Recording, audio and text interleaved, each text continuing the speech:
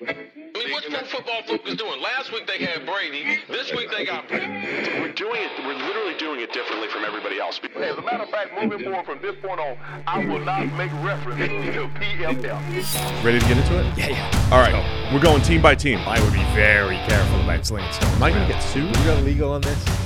Let's send you out on the right note.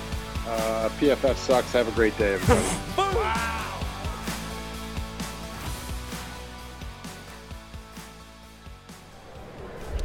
Welcome into the PFF NFL podcast. Steve Palazzolo, Sam Monson, coming to you from Radio Media Row here in, where are we? Las Vegas. Las Vegas, It's yeah. Friday. Mandalay My Bay Convention goodness. Center.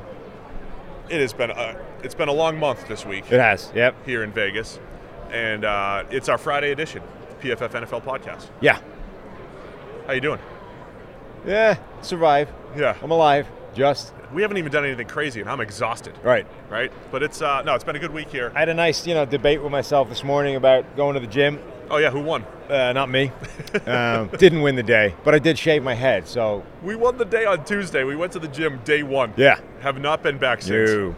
And maybe tomorrow. Maybe tomorrow's the day, Saturday Maybe this morning. afternoon. Maybe I'll win the battle later. You never know. Fun little week here. We've got NFL Honors was last night. Yep. Somewhere around here in Vegas. We didn't go to the red carpet. Went to bed instead. But we're going to talk about the awards, little awards reaction. We had news yesterday, Mike Zimmer being hired as the defensive coordinator, going back to the Dallas Cowboys. And we have Dr. Alan Sills, the chief medical officer of the NFL. We put this on YouTube already, but we're going to stick that at the end of the show here, talking to Dr. Alan Sills. We had a very good discussion with him. Yeah, we had him on last year, and he's actually a really interesting person to talk to.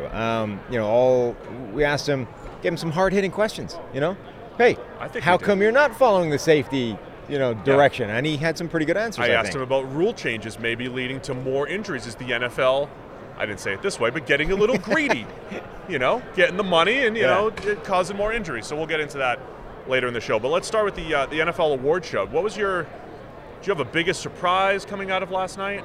There weren't that many surprises, I don't think. I guess the Comeback Player of the Year one is probably the most surprising, or the fact that Lamar Jackson's MVP was one vote away from being unanimous. I mean, I think we all expected him to be MVP. For it to be 49-1 felt a little, Too dominant, you would say. Yeah, like the one vote. The thing that defined this year was that there was no, Right. obvious unanimous consensus MVP for basically the entirety of the year.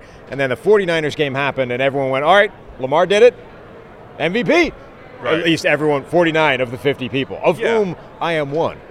You're one of the 50. I am. You are. I saw the list. It's a decent list overall, plus Emmanuel Acho. I mean, it's not. It's what?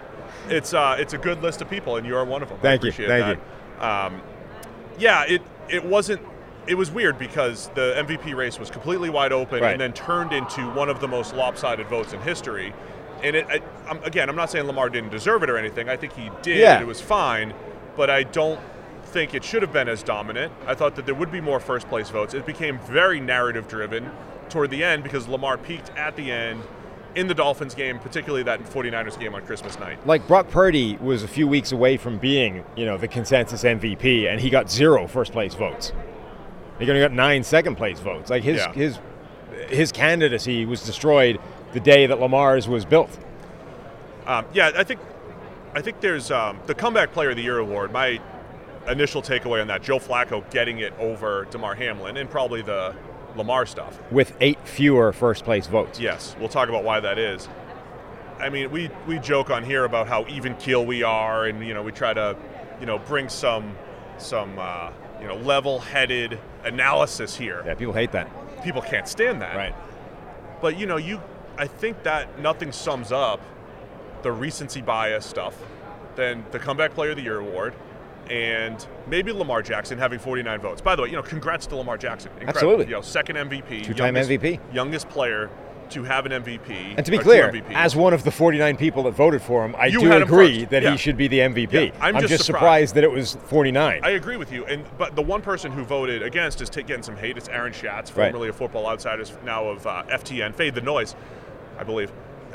Schatz is defended himself. Why did he have Josh Allen first and Dak Prescott second, I believe? And it's like, dude, that's I thought more people would have that take. Sure. I stand with Aaron, at least having not necessarily the exact take, but I thought more people would go down that path. Aaron was one of those people who wrote up his awards and his AP, basically his ballot, right, for the All-Pro and for his awards.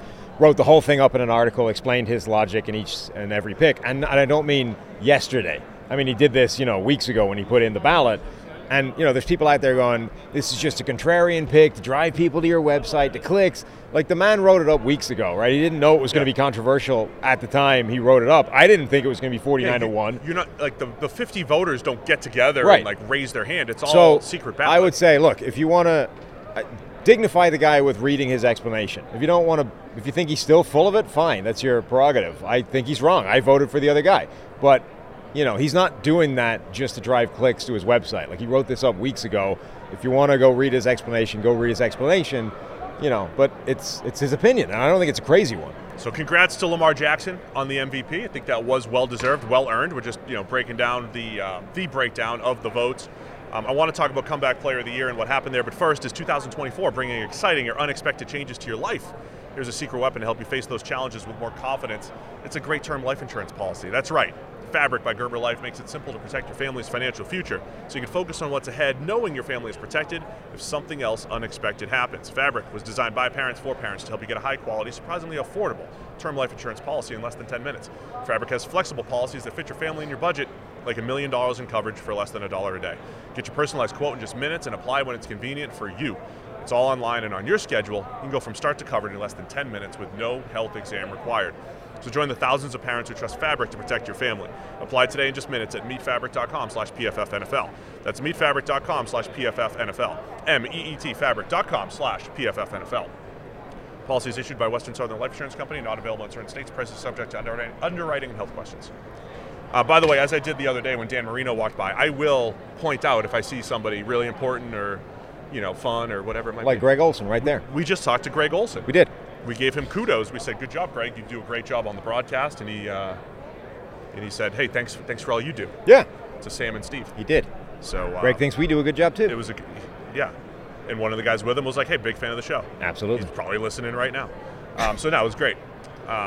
Running into people over here. So Comeback Player of the Year award. Yeah. I thought it was a lot. I thought this was like the easiest award ever. Damar Hamlin came back from death, had the most first place votes, but did not win the award in favor of Joe Flacco. It's interesting. So usually the AP has only been doing this for a couple of years, where they've awarded a point system, right? You have first place, second place, third place. You get different points for each one. So it isn't just who got more first place votes. That's the way it used to be done. Now it's who got the most points when you add in essentially a ranked choice system. I think generally speaking that is an improvement and a good way of doing it. Eventually We're going to get an MVP much like this, who wins MVP with fewer first place votes than the guy that didn't win MVP, and that's going to cause all kinds of chaos. I do think, however, that in this very, very specific instance, the ranked choice system probably ends up producing a bad result. Now, it was very close. Joe Flacco has 151 points, Damar Hamlin has 140, but 8 more people thought that Damar Hamlin was the comeback player of the year than Joe Flacco. But because of the nature of his comeback, right? And, comeback player of the year is a very, nebulous, difficult to define award, which is the whole least favorite award, Sam. Right, I know, and a lot of people's, which is why it's very difficult to define and articulate and all those kinds of things. But basically, people with Damar Hamlin fell into one of two camps. Either they were like, well, he's clearly the comeback player of the year, the same way Alex Smith was when he came back from almost having his leg amputated. It didn't matter how much he played. It didn't matter whether he played well. Simply stepping back on an NFL field after what he went through makes him comeback player of the year. You either fell into that camp, which you and I are both in, or you fell into the camp of saying, he wasn't even good and he didn't play when he came back. Therefore, how can he be comeback player of the year? We need to give it to a guy that played and played well. Now, so anyone in that camp basically didn't even have Hamlin on the ballot, right? They're like, he's not comeback player of the year at all. I'm going Baker Mayfield 1, Joe Flacco 2, Tua Tagovailoa 3, whatever. So I think a ranked choice system hurts Damar Hamlin's case in an unusual way that is usually not applicable. You're right. You're either all in or all out. Right. When it comes to Damar Hamlin. Now, that being said, I do think it's vaguely funny that 7 people of the voters had him second.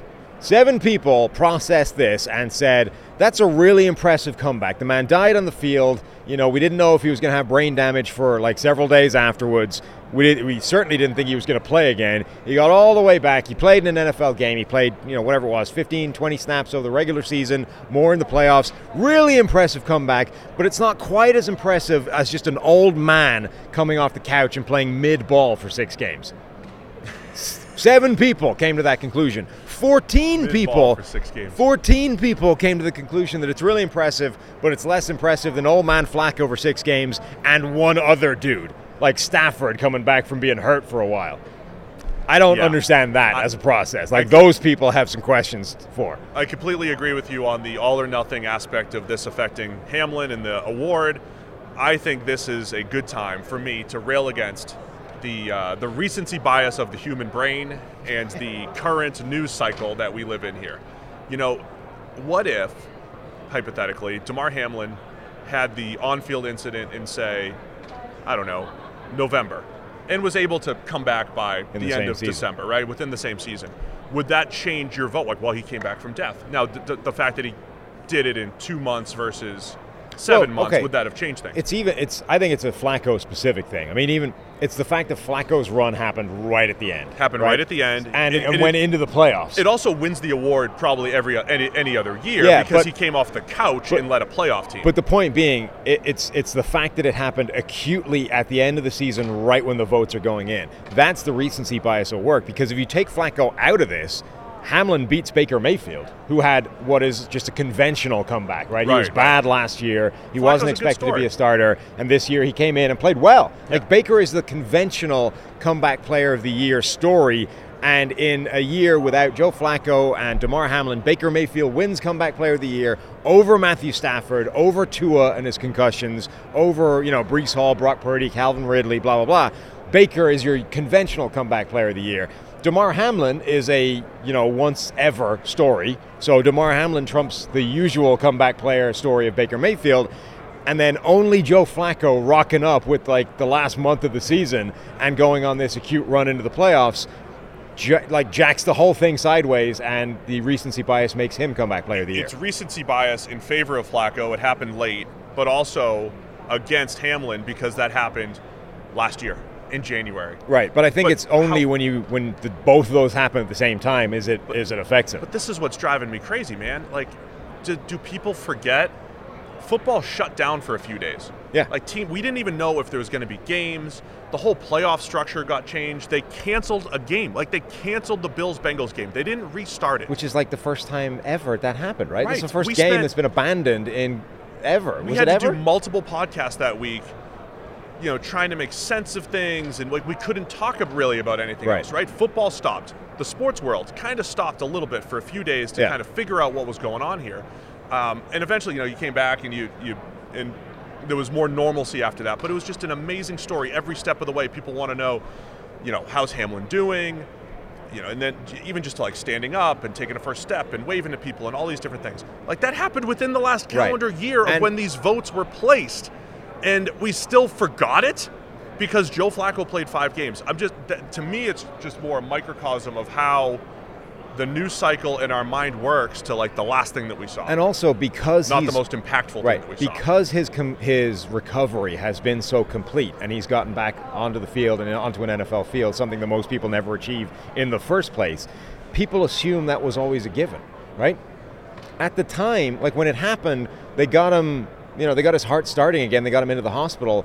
He was in a coma for a couple of days. Right. When he was in the coma, a lot of medical professionals were saying for the amount of time that he was down, his brain was starved from oxygen. There is a very good chance that he is brain damaged at this point and may not live a normal life at all, let alone come back and play in an NFL game. So we can't revise history and go, once they got it going again, once he undied on the field, it was all smooth sailing from that point on. He's just a special teamer. Right. It was all easy from then. It was a very real. We did not think that this guy was going to play football again. To me, it's just a microcosm of the world we're in right now and the way people react. Again, a year ago before the AFC Championship, there was discussion that if Joe Burrow beats Patrick Mahomes, Joe Burrow is the best quarterback in the NFL. Right. Now it's Patrick Mahomes leads the Chiefs to 17 points, plays really well, by the way. But this, that because they made it to the next Super Bowl, Patrick Mahomes is the greatest quarterback of all time now because this game happened. Mm-hmm. And it's like we just can't have a normal. Matthew Stafford won the Super Bowl. Put him in the Hall of Fame. There's no other way. There's no middle ground. Yeah. He's not just a very good quarterback. Like, everything is at the extreme right now. Yep. There's no normal anymore. Anyway, it's the most we're ever going to talk about the Comeback Player of the Year award. Cool. I hope. Defensive Player of the Year, Sam. Yeah. You had a good day yesterday, overall. Myles Garrett won. I haven't seen you smile in, I don't know, forever. Yeah. And you were smiling. We had a good lunch yesterday. We had a good lunch. You were happy. And that night, Myles Garrett wins Defensive Player of the Year. Yeah. Not because you're biased, but because you just, I was you simply think the right guy won. I do think the right guy won, and I was simply happy that my mentions were not quite the dumpster fire they would have been had TJ Watt won. And it was interesting. It was close. Very Myles close Garrett, vote. 23 first place votes compared to 19 for TJ Watt, 7 for Micah Parsons, which results in 165 points for Garrett, 140 for TJ Watt, and then 89 for Micah Parsons. Micah Parsons, by the way, who came out and said that Myles Garrett was Defensive Player of the Year. Like a guy that other people, largely Steelers fans, have been saying, Micah Parsons has a stronger case for Defensive Player of the Year than Myles Garrett. Like, look at the numbers. Micah Parsons came out and said, that's a stupid take. Garrett was the best defensive player this season. Watch the tape. Don't just look at stats. So, look, Steelers fans have been doing that for months already. It's like, look at the stats. Garrett only had, 1 sack at the end of the season, yada, yada, yada. The players, the AP voters, Micah Parsons, people watching the tape recognize that Myles Garrett was a dominant force, even if he wasn't in the playoff game, and therefore deserved Defensive Player of the Year. My quick summation on that is, because we've been defending this for a while. Yeah. It's not that we're not downplaying the importance of the sack on for the defense. Correct. Sacks are awesome. The 2 points I want to make is there's other ways to create production in the NFL than any traditional stat that keeps being posted out there. There are other ways besides tackles, sacks, tackles for losses, passes defensed, or whatever else is being thrown out there. There's other ways to provide production. And then, yes, the sack is very important. And usually when you win very quickly, you're either going to get those sacks or maybe someone else on your team is. Or it's going to force an incompletion or an interception. All that stuff matters. All you can do is isolate what the player brings to the table. And I agree, Myles Garrett deserves Defensive Player of the Year. Yeah, and the final point I'll make about this is it is not disrespect or hate to suggest that a man was in the top 5 best defensive players in the NFL in a given season. It's not disrespect. Right.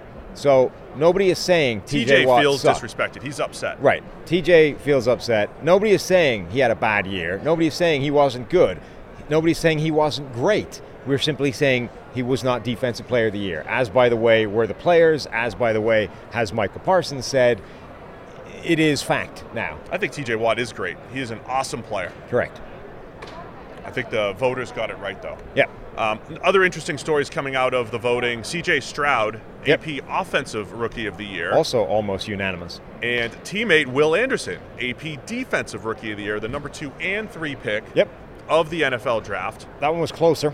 People are looking for apologies from me. Yep, they are. And you, in a moment of weakness, while we were at dinner last night, saying, maybe it's justified. The Will Anderson trade is justified. Yep. And I can't believe you said that. I apologize. Based off a Defensive Rookie of the Year award, just because he got awarded things. Like, nothing's changed since the season. We saw Will Anderson play. He was awesome. At the time, we said Will Anderson probably going to be awesome. Big fan of Will Anderson, one of my favorite players in the draft. So, I don't know. My take hasn't changed. But you apparently have changed because he has an award now and you think trade justified. Yeah, I do. I do think trade has been justified. I think they got it right.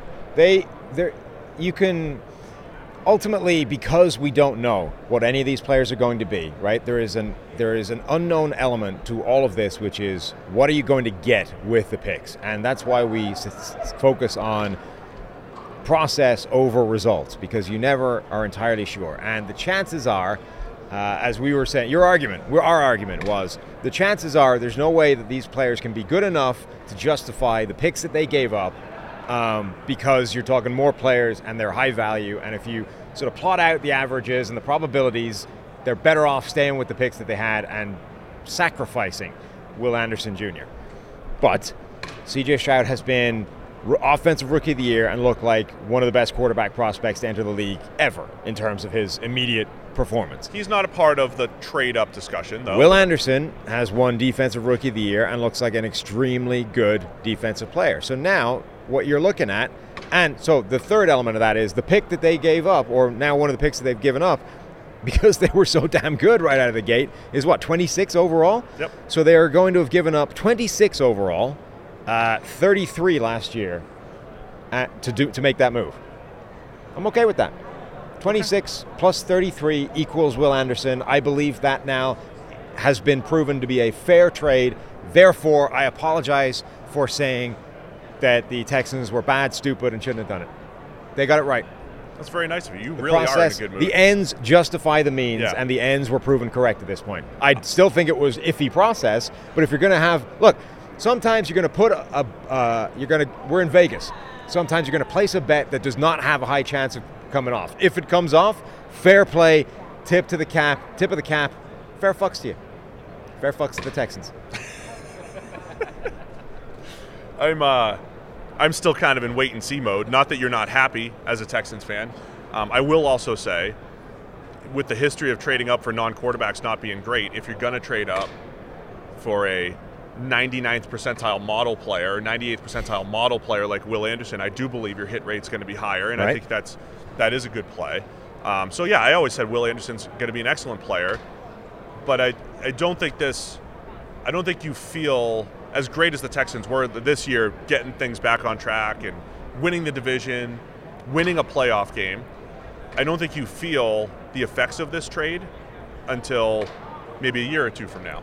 Because, we did a mock draft yesterday from the Cabana over at Circa.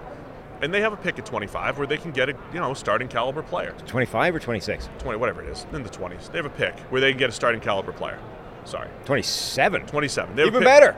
I apologize even more. So there's still a play, right? You're still going into the draft right now without a first rounder. The pick 32 was it 32? You're missing out on a player like a Joey Porter Jr., and you're missing out on another third round player. We're not going to say it's always going to be the best player. That's a less of a no, hit they rate. flipped. They got a third back in it, so the third I think evens itself out. We'll say it evens itself. So it's still like a Joey Porter Jr. and a player at 12, right? And this year's first round. So it ends up being they would have gotten somebody at 12. Right. They So would it ends have up gotten being somebody early second round. Am I right on that? It ends up being 27 and 33 and Will Anderson for 12, the other player they could have gotten instead. So it's Will Anderson. Right. So it's whoever they could have gotten at 12. Yeah. And the next guy's off the board: Jameer Gibbs, Lucas Van Ness, Broderick Jones, Will McDonald. It's the other player plus 27 and 33, or Will Anderson. Correct. And who could those players have been? I said Joey Porter Jr. He's off the board. It could have been the next guy, non-quarterback, off the board was Sam Laporta, right? And so this is what I'm talking about when doing the math. Would Houston rather have, let's just do the exact picks. Pick 12 was the Lions picks. You could have Jameer Gibbs, right? Sam Laporta, and the 27th pick in this year's draft. But you can't do who they have had. I'm giving expounds. Yeah. This is who they could have drafted. Yeah, but you can't do it that way because that's always going to produce an optimal, that's the 100th percentile range of outcomes. No, those are literally just the next players off the board. Yeah, but they also could have had, what's a worse scenario? They could have had Will McDonald, right, who went a few picks later. How dare you? They could have had Matthew Bergeron and the 27th pick, right? So it could have gone poorly. Yeah. But again, the math behind this is still like a 3-for-1, basically. I mean, and even if Will Anderson's great, which I think his trajectory. Jameer Gibbs was the actual good. pick. The very next pick was Lucas Van Ness. It could have been a lot worse. Yeah, so you can't look at it as here's who they could have had. Lucas Van Ness, Jonathan Mingo, and the 27th pick this year. Right. So it's a range of outcomes. So that's the whole point. It's always a gamble. So the fact that they got the gamble correctly, that they nailed their pick, they got Will Anderson, is worth something. Yeah, and I believe it's worth. I'm not even being critical of it right now. I'm just saying there's still wait and see aspects to it because it affects your team building going forward. It affects your depth going forward to put all your eggs into one player basket. Yeah, but that one player appears to be very good. I agree. I thought so at the time that he was very good. So congrats to the Texans is the bottom line here. C.J. Stroud and Will Anderson. Fair fucks to them. Let's talk a little prize picks. We got a lineup for this weekend. How many of those can I drop before this thing has to be demonetized? I think you're done. Patrick Mahomes, we're going more than a half passing yard. We got a special freebie with Patrick Mahomes, theoretically, as long as he doesn't throw for negative passing yards here. Brandon Ayuk, part of our PFF prize picks lineup. Brandon Ayuk going more than 62.5 receiving yards. Isaiah Pacheco going more than a half rushing and receiving touchdown. We have Patrick Mahomes plus Brock Purdy going more than 38.5 rushing yards combined. Chris Jones going more than a quarter of a sack, so we need a half sack or more. And then Christian McCaffrey going more than 90.5 rushing yards this weekend in the big game. So that's our prize picks lineup for this week. You guys can also play along over at Prize Picks, and it's a good time to do it because if I could find it over here, I'm going the wrong way. It's the wrong way, and wish we had these in order. Because we got the Patrick Mahomes free square that I already told you about. If Mahomes throws for 1 or more yard, you win. An extra layer of excitement is added to the big game with Prize Picks, and you take advantage of that exclusive Patrick Mahomes free square offer. If Patrick Mahomes throws for more than 1 yard during the Super Bowl, you win. You can win a prize by rooting for one of the best quarterbacks in the NFL. Don't miss your chance to get in on the action and win big with Prize Picks. Sign up now, claim that free square. Prize Picks is the largest daily fantasy sports platform in North America. The easiest, most exciting way to play DFS is just you against the numbers. Pick more, pick less. It's that easy. Instead of battling thousands of other players, including pros and sharks, you pick more than or less than a 2 to 6 player stat projection. Watch the winnings roll in. You play alongside some of Prize Picks' favorite players like rapper Meek Mill and comedian Andrew Schultz. You can do that. Just find the community plays under the promos tab of the app to view entries from some of the biggest names in the Prize Picks community each week. Prize Picks even offers a reboot policy so that your entries stay in play even if one of your players gets injured. For football and basketball games, you have a player that exits the game in the first half, doesn't return in the second, that player is rebooted. Prize Picks is the only daily fantasy sports platform with an injury insurance policy. So go to prizepicks.com/PFFNFL.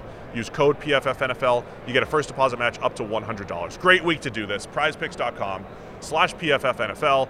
Use code PFFNFL for a first deposit match up to $100. Pick more, pick less. It's that easy over at Prize Picks. All right, man, anything else from an awards perspective from last night? Coach of the Year? Yeah, PFF Bobby did not win Assistant Coach of the Year. He was 4th in the ranking. Jim Schwartz was the fairly runaway number 1 guy. Mike McDonald number 2. Ben Johnson number 3. PFF Bobby number 4. Browns and Texans mopping up the awards. And then Stefanski, right, won overall Coach of the Year by a tiebreaker.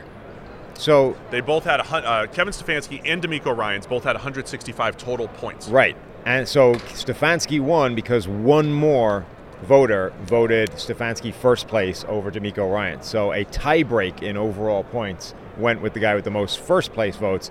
Stefanski number 1, DeMeco Ryans number 2, Dan Campbell number 3, Kyle Shanahan number 4, John Harbaugh number 5.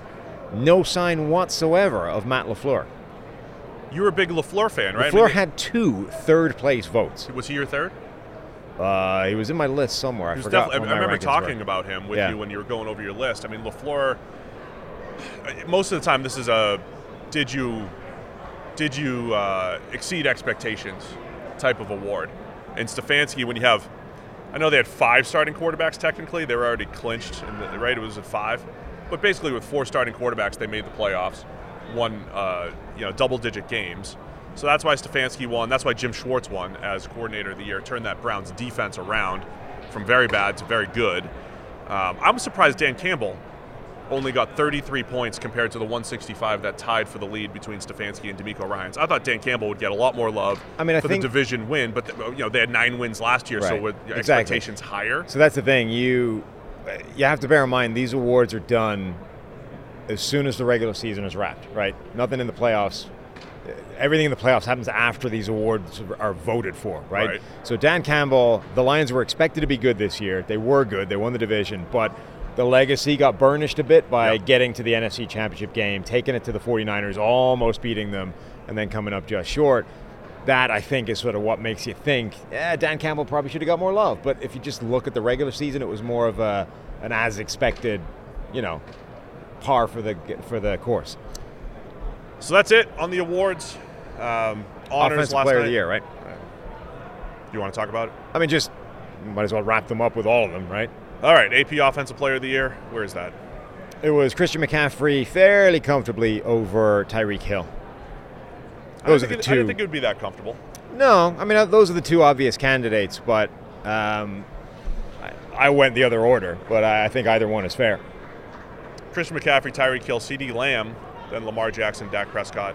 Again, another interesting award. You're taking value out of it. You're just, right. It's less of a QB award and more about let's get other positions in there. McCaffrey, definitely well-deserved with his as a runner and receiver and what he does for that 49ers offense. Travis Etienne got a third-place vote. Yeah, they did. That's got to be Acho. Some of like the random one-off votes are always interesting, of which you've had before. Yeah. You've been one of those guys. How many of them do you think are Acho? Does Acho know who Travis Etienne is? Probably. The man's job is to sling takes. Yes. Every weekend. Yeah. Extreme ones. Mm-hmm. Or every week, after a weekend. I can't imagine him and Travis Etienne have crossed paths often when he's take slinging. You know what I mean? Of course he knows who he is, I think. But of all the 50 voters who might not know who he is, if I had to pick one, he would be the one. I've noticed we're very aggressive at just criticizing people here lately. Yeah, we're tired and cranky though. On the prowl, on the attack here. We were talking to Trevor Sikkema earlier in the week, and he was ground down at that point, and he was saying, "Man, when I get tired, I get cranky." And I was in line, I was saying to I was like, shouting at the guy in front of me for doing something stupid in my head. I'm like, dude, you are not in the same ballpark in terms of crankiness when you get angry. We let it out. We just start ragging people on the podcast when we're cranky. Mike Lepardi, publicly Lacho, to millions and millions of listeners. It's not even strays. These are like direct punches. I mean, these are jabs, these are overhand shots. Right. I mean, we are bringing it. These are well-aimed, targeted strikes, yes. Right to the head. No strays here. Right. PFF NFL podcast. Mike Zimmer. Mike Zimmer news. Mike Zimmer going to the Cowboys. A return to the Cowboys. He was there between 1994 and sometime in the mid-2000s. 06? How precise of you. I saw it the other day. I think it's 94 to 06. Okay. Mike Zimmer going back to the Cowboys, 67-year-old defensive coordinator. Your thoughts? I like it. I think Mike Zimmer, even towards the end of his Minnesota tenure when the Vikings defense overall fell off, it was still really good on third downs. Like, he still clearly had teeth and the ability to design good plays at the right time.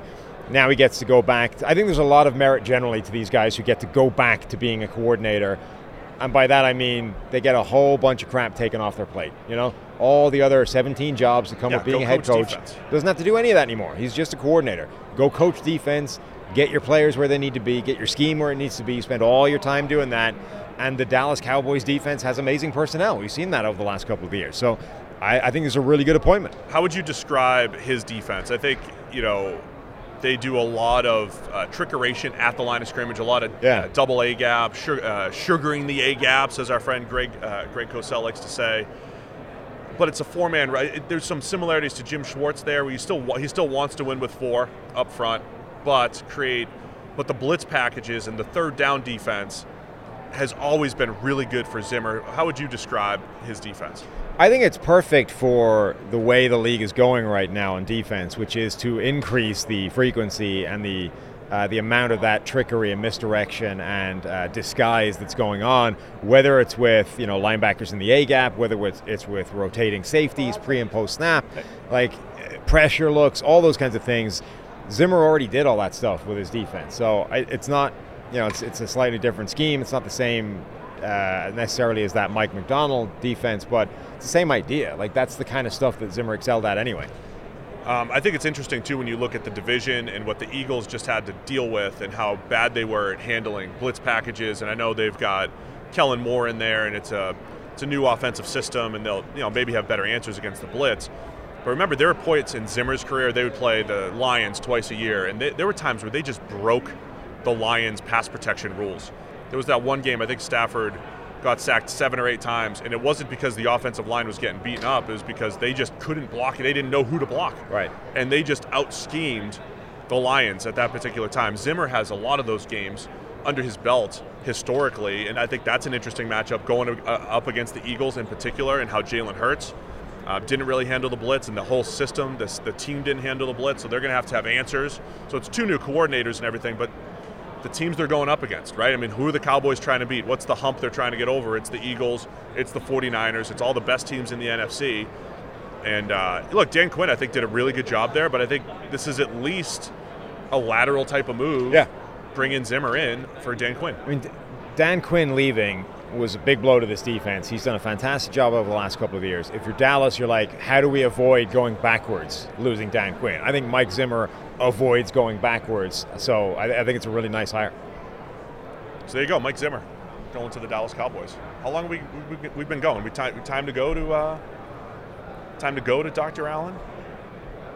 What Just else one last programming note. I got an email coming in from somebody, one of the people, our loyal listeners, that won a bet from us over the weekend, basically saying, how do I redeem my free PFF Plus subscription? With the Super Bowl and everything else, haven't gotten around to those yet, but I will do that next week. I will get all those accounts set up. I won't personally, but I will send it to somebody that will. Yeah, other programming, we're going to be back to our old school 3 podcast a week schedule. And we're going to get back to that same cadence that we used previously, that Monday, Wednesday, Thursday cadence. Monday, I don't know if we're going to do it this Monday, but we like in the off season, leading up to the draft, to talk mock drafts. A little mock draft Monday, because mock starts with M and Monday starts with M, and I think that works well. So nice. Mock draft Mondays coming up, different ways that we like to talk draft. Free agency's coming up soon. I think within the next couple of weeks we'll be fixing every team in 5 minutes or less, right? As we always tend to do. So we got all that stuff coming up, but we'll be going back to 3 days a week next week from a mock draft standpoint. Nice. Any name drops? You want to name drop anybody around here? Who are you seeing? The Rock was here yesterday. The Rock was here yesterday. Extra security. I could not get close to The Rock. Did you try?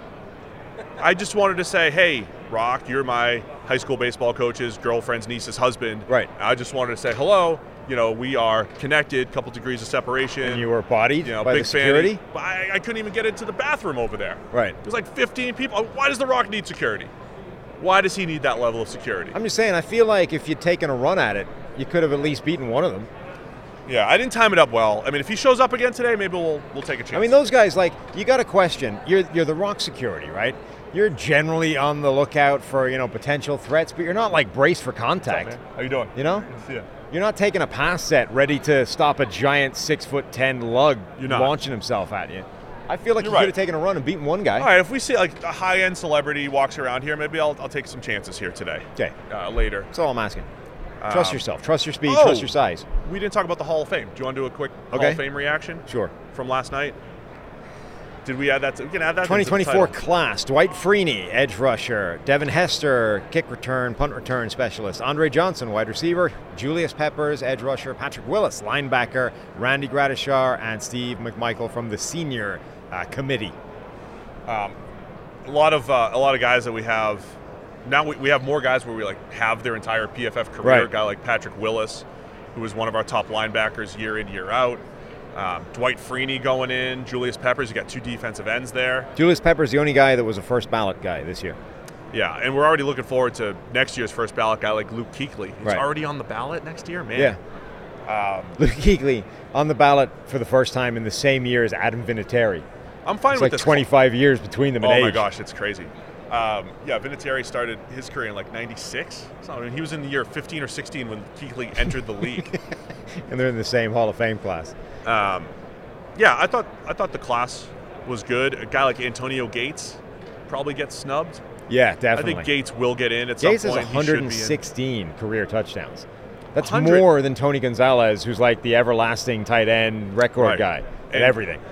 And Steve Largent of the Seahawks at one point was he had 100. 100 used to be this. Yeah, I mean Don massive Hudson. Barrier. Don Hudson had 99, right? Yeah. And that was the record for half a century until Largent broke it. And I know there's more scoring nowadays and there's more games or whatever, but 100 used to be a big milestone. I mean, it still is a pretty freaking big milestone. But yeah, Gates was unbelievable, man. He was uncoverable in his prime. Former basketball player. I don't know if you knew that. I've heard that once or twice. But yeah, we have faith Antonio Gates will get in. I still think there's this backlog of receivers, the Torrey Holtz and Reggie Waynes of the world. They did not get in. That should probably be in if they're going to let some others in. 116 touchdowns, still ranked 7th all time, and the only people ahead of him. 7th all time? Yeah, Gates? and the only people ahead of him are obviously wide receivers.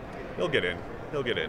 But yeah, good class. Julius Peppers, an absolute freak of a player, picked in the top 5. Movement skills, ability, and he had some longevity to him.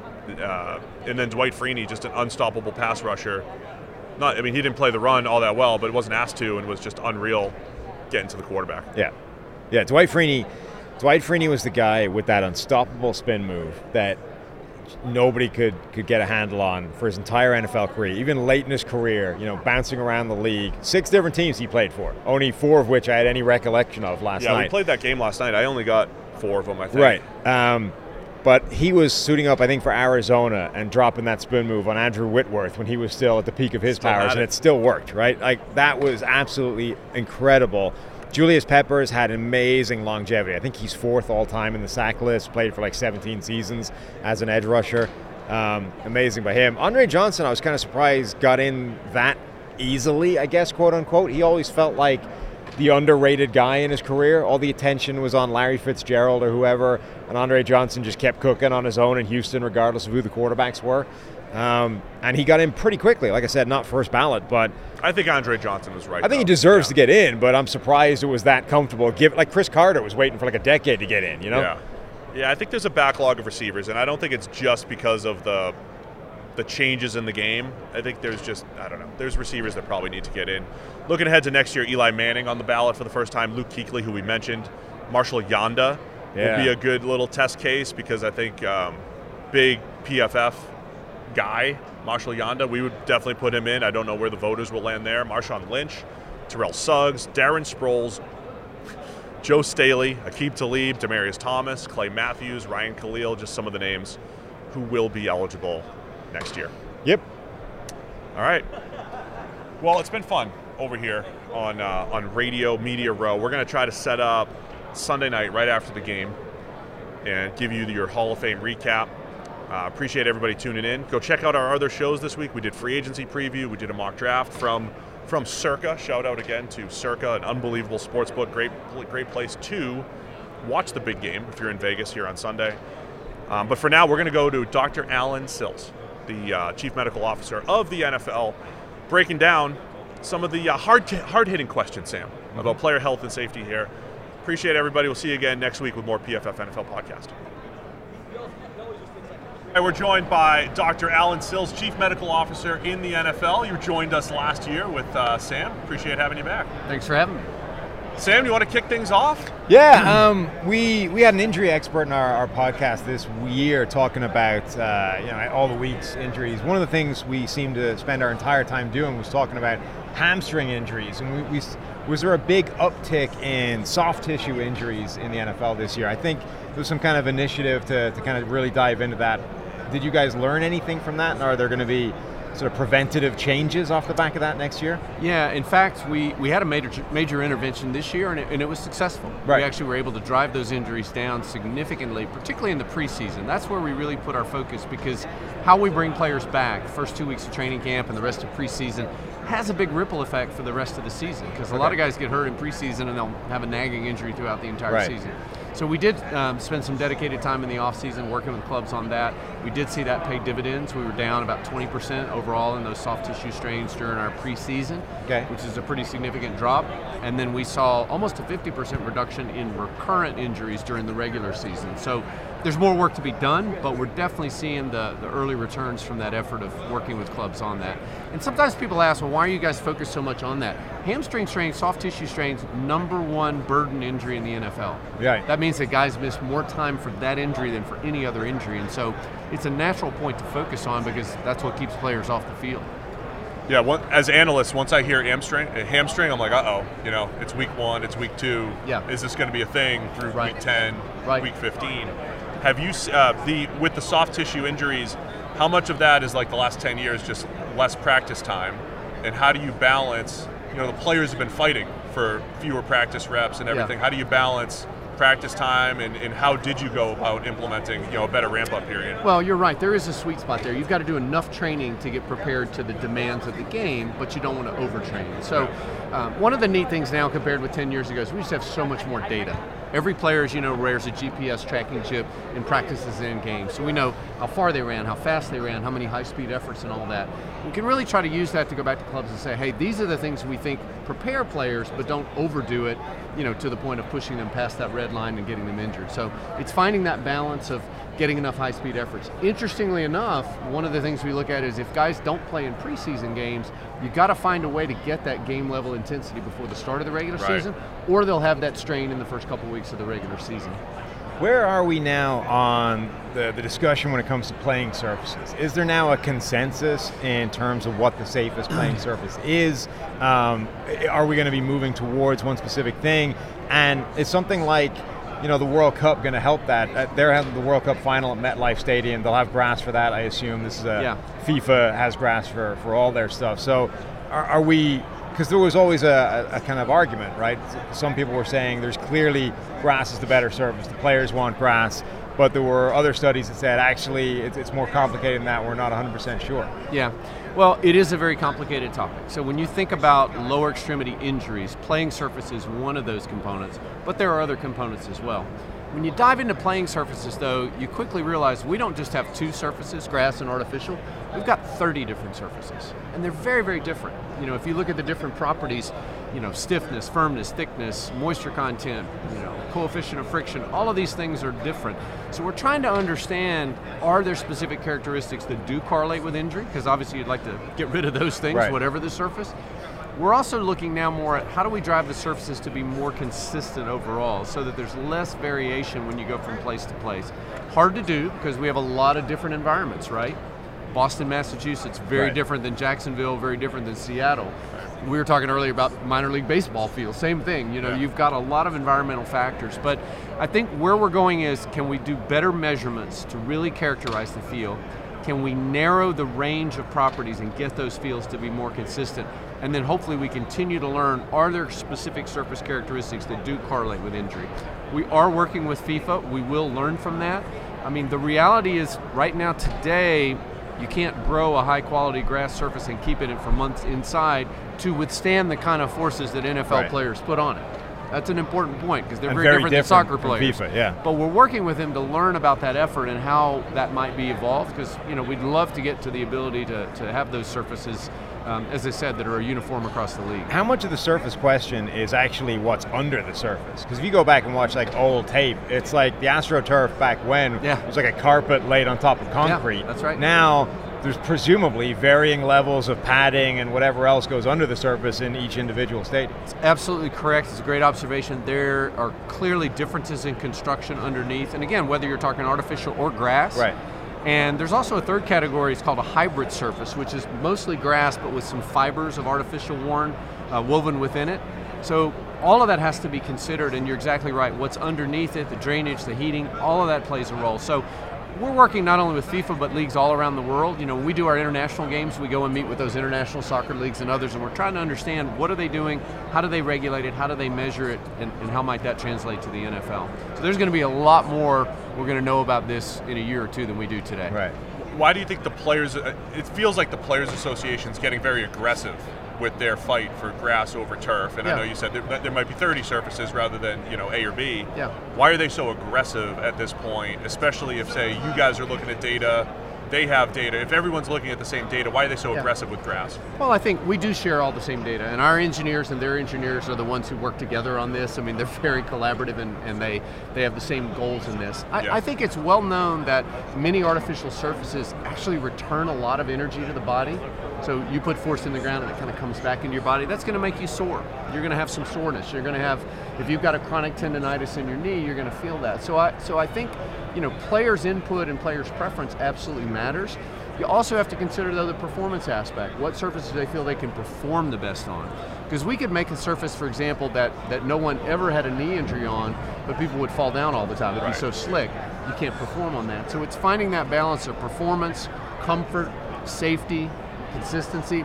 That's really what we're trying to do together. I was going to ask about that, the quality of the game, because I think the Patriots back in, I think it maybe 06 to 07, maybe went from grass to turf after they had their field completely torn up, and then eventually they started scoring more points once they went to turf and had a cleaner field. We've seen games, I think it was the 08 Dolphins-Steelers game where it was just like puddles everywhere. It was 3-0 the game. Yeah. How much does the quality of the game factor in? I know you're focused more on the injury aspect. Who's making that final call with, quality of the game versus, keeping guys safe? Well, safety really is our top priority, and that's always going to drive the conversation. But I think, again, consistency. How do you get to that consistent surface so that there's less variability? And, that makes sense. You go back and you look at video from 20 years ago. Let's go back to baseball. We used to play in baseball stadiums, right? Remember when there was dirt? Yeah, the Raiders infield Stadium. dirt that was actually part of the field? I mean, that's not that long ago. It was aesthetically pleasing, though. It was fun. It's like, all right, this is a September game, Right. So there's a lot more work to be done. Yeah. We have come a long way, but again, our ability to test and measure that. And by the way, fields actually vary depending on where you are on the field too. Imagine between the hash marks, very different than the end zones from the side. So again, the goal is how do you make that homogeneous field that is safe and plays well all throughout? And we're just developing better tools and a better understanding of that. But we have the same exact goal of the Players Association. We want the best field that's safe, that you can perform on, and that you can maintain over time throughout the course of our season, which again goes from very, very hot weather to some very, very frigid weather. Very true. Late part of the season. Are there times when, safety is a top priority? Are there times where something else will stop something happening that would be a safety improvement? So the guardian caps, those kind of oversized rugby scrum cap things, those are now mandatory, right, in practices, contact practices, preseason, training camp, all that kind of thing. So presumably they make a tangible, provable difference to concussions, those kinds of things. What's stopping them being mandatory for every game? Why are they not? Why do we take them off once the game starts? Well, the reason we started with practices is that's where we had the data. Okay. So guardian caps have been used at the collegiate level for probably a decade or more, and you've got over 100 NCAA schools that use them.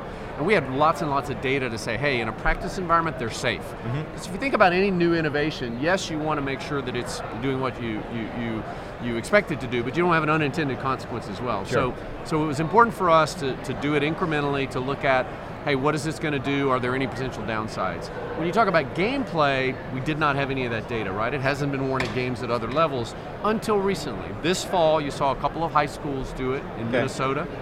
Last spring, you saw, for example, Colorado wear it in their spring game. We think there may be a couple this year. And we've gotten that data, we're analyzing it, we're looking at it. But again, before we can say, it's okay to do in game, we just want to make sure there's not any unintended consequence or anything that might create a situation of a lack of safety. So does that mean we're heading to a situation where those become the norm in game, and it's just we have to do it incrementally and make sure it's the data scales, right? It translates. We're continuing to research it, but where I think we're really heading is how do you take that pretty simple add-on, a piece of padding, and actually incorporate it into the helmet itself. So that's where rather than a shell on the outside, let's think about how it could be part of the construction. That was the other thing I was wondering is, we've been locked into this world of hard shell outer football helmet forever, right? And they've changed, we're now getting all these kind of creases and areas where there's absorption and all that kind of thing. Right. But we haven't taken the kind of fundamental step of what if it looked more like a rugby scrum cap or more like a guardian cap? Is that where this is going to head at some point? Sam just wants to turn it into rugby. He wants more laterals and he wants more rugby. There's always a hidden agenda there, right? You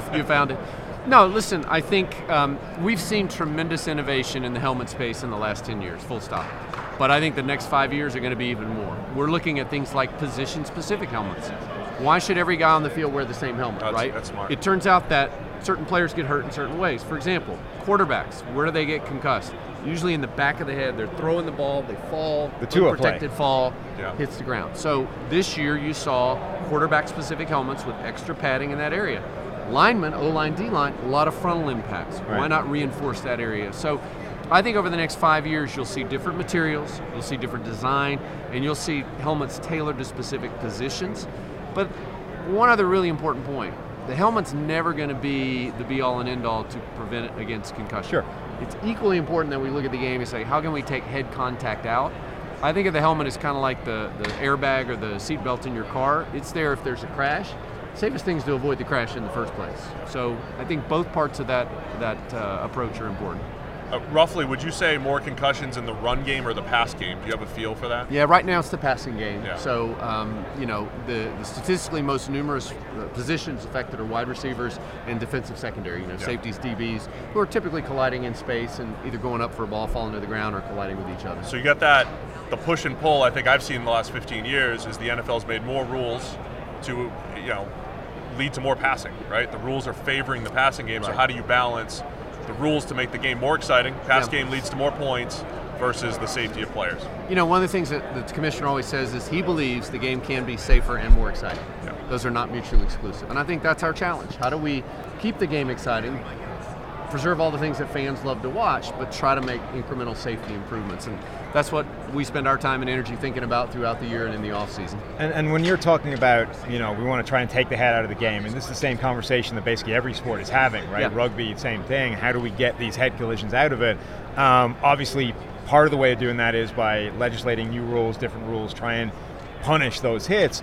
But the other element has always got to be, let's make sure we are coaching that element as well. And I feel like whether it's head contact stuff in football or whether it's the hip drop tackle that's now a big talking point as well, I feel like football has had this tackling technique problem for years now that hasn't been addressed the way it has in some other sports. And it's a really fundamental coaching technique difference between football and other tackling sports that, rugby has this saying cheek to cheek, right? Head cheek against butt cheek. That's the way you avoid the head contact and you get it out of it. Football almost teaches the exact opposite from a fundamental level. You put your head on the other side, you get more mass in front of them, you stop the forward progress. So how do you guys work with, instead of saying, let's just change every rule and make all of these plays illegal, we've also got to try and, because the pushback is, well, how am I supposed to tackle him then? Well, there is a way, we're just not teaching you that yet. Yeah, I'm going to take this guy on the road with me. Okay? Let's go. He's finally got his dream. We're going to get it all Consultant going role. here. I've got an agent over here. We'll do the paperwork. We got it done. No, you're absolutely right. A couple of points I'd like to emphasize. We'll never legislate head contact out of the game through rules. Full stop. It is about technique. And you can tackle or block or execute any move using your head or not using your head. And we see that. We see that in the data. We see now that we can track head contact. Some offensive linemen that have a very high rate of head contact nearly every play, others that are way, way, way lower than that, 2 or 3 times lower. And so you're right on the money that coaching and teaching and emphasizing that is going to be a big part of the solution. It's always said you can't change what you can't measure, right? So being able to measure that is the first step. And we actually were able to do that this year. Now through using an artificial intelligence computer vision program, we can measure head contact, for example, a line, D-line, and we actually gave that data to our teams on a weekly basis, on a per player. We hey, this is your player's rate of head contact. I think we've got to continue to emphasize more and more of that data, and we've got to work with coaches just on what you talked about. How do you block and tackle in the safest way that gets the head out of there? Again, always be some inadvertent contact. Players, collide when they don't mean to, or they hit the ground. But that technique-based tackle or block, getting the head out of that is a super important part of this, and that's not a rule change. That is coaching and teaching and emphasis. And is it harder to do in the NFL because theoretically you want to be getting to those changes when they're kids? You want to be getting to it way before they get anywhere near the NFL. Again, you're right on the money. We have to continue to work with other leagues and levels of play to say, hey, this is the safe way to play the game. You can still be effective. It's not any less effective. Right. But it's a safer way to do it, and it's going to extend your career and actually make you equally successful but healthier throughout because you're not going to have the risk of injury. Right. Sam, you're going to teach our youth how to tackle? I'm here. Look, I said Solf's the agent. We'll talk to him. We'll work the numbers out, but I'm available. I'm available and willing to help. Can we wrap it up with this real quick? Hip drop tackle is a big talking point this offseason. Any changes coming with that?